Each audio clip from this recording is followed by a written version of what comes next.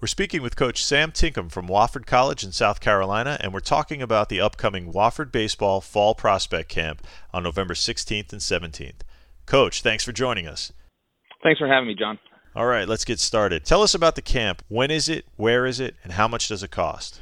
So our camp is November 16th and 17th.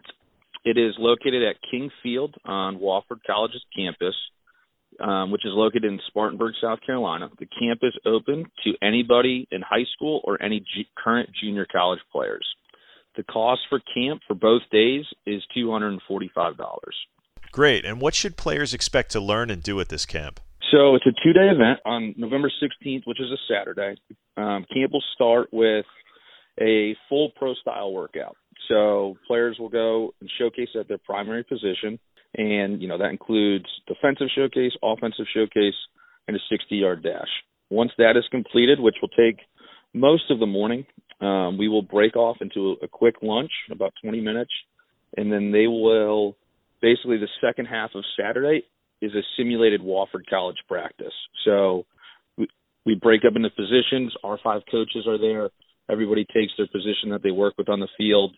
They go through, about an hour to an hour and 15 minutes of defensive instruction, and then we go to offensive instruction, so hitting, and the campers learn basically what we do as our daily hitting progression. And then once that wraps up, we go into about an hour to an hour and a half of a coach pitch game. So we break the camp up into 2 teams, and we have basically an hour and a half of coach pitch game just to give players more reps, and we get to, while that's going on, our coaching staff is walking around on the field providing instruction as plays happen. Once Saturday is complete, on Sunday, everybody's assigned to one game.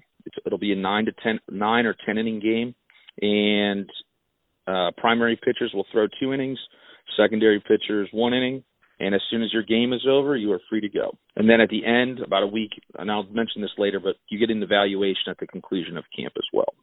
All right, so what can you tell us about the coaching staff at the camp? So the coaching staff will be our 5 Wofford coaches, and then plus we will be bringing in a coaching member from every level of NCAA baseball as well as a junior college school. So as of right now, Division III Oglethorpe is coming, which is in Atlanta, and then we will also be bringing in Division II school, and then also 1 or 2 more Division II schools, and then also a junior college school as well. Can you tell us about the facilities at Wofford College? Yep. So the facilities are, we had renovated it. We have a stadium that seats about 1,000 chairbacks, press box. We just got a four brand new camera system that we are able to use. Cages were redone about 2 years ago that sit right behind the right field fence. There's 2 extra wide cages and then two small cages for front toss and tee work, and then another separate tee station as well. And is there anything else you'd like to add about the camp? The only thing I would add is that we add basically the campers will receive their exit velo as well. And so at the conclusion of camp, about a week after camp ends, we compile all those numbers as well as a written evaluation from one of the members of our Wofford coaching staff, and then we email out every camper their own individual player eval. And if they have any questions, they can obviously ask us as they see fit.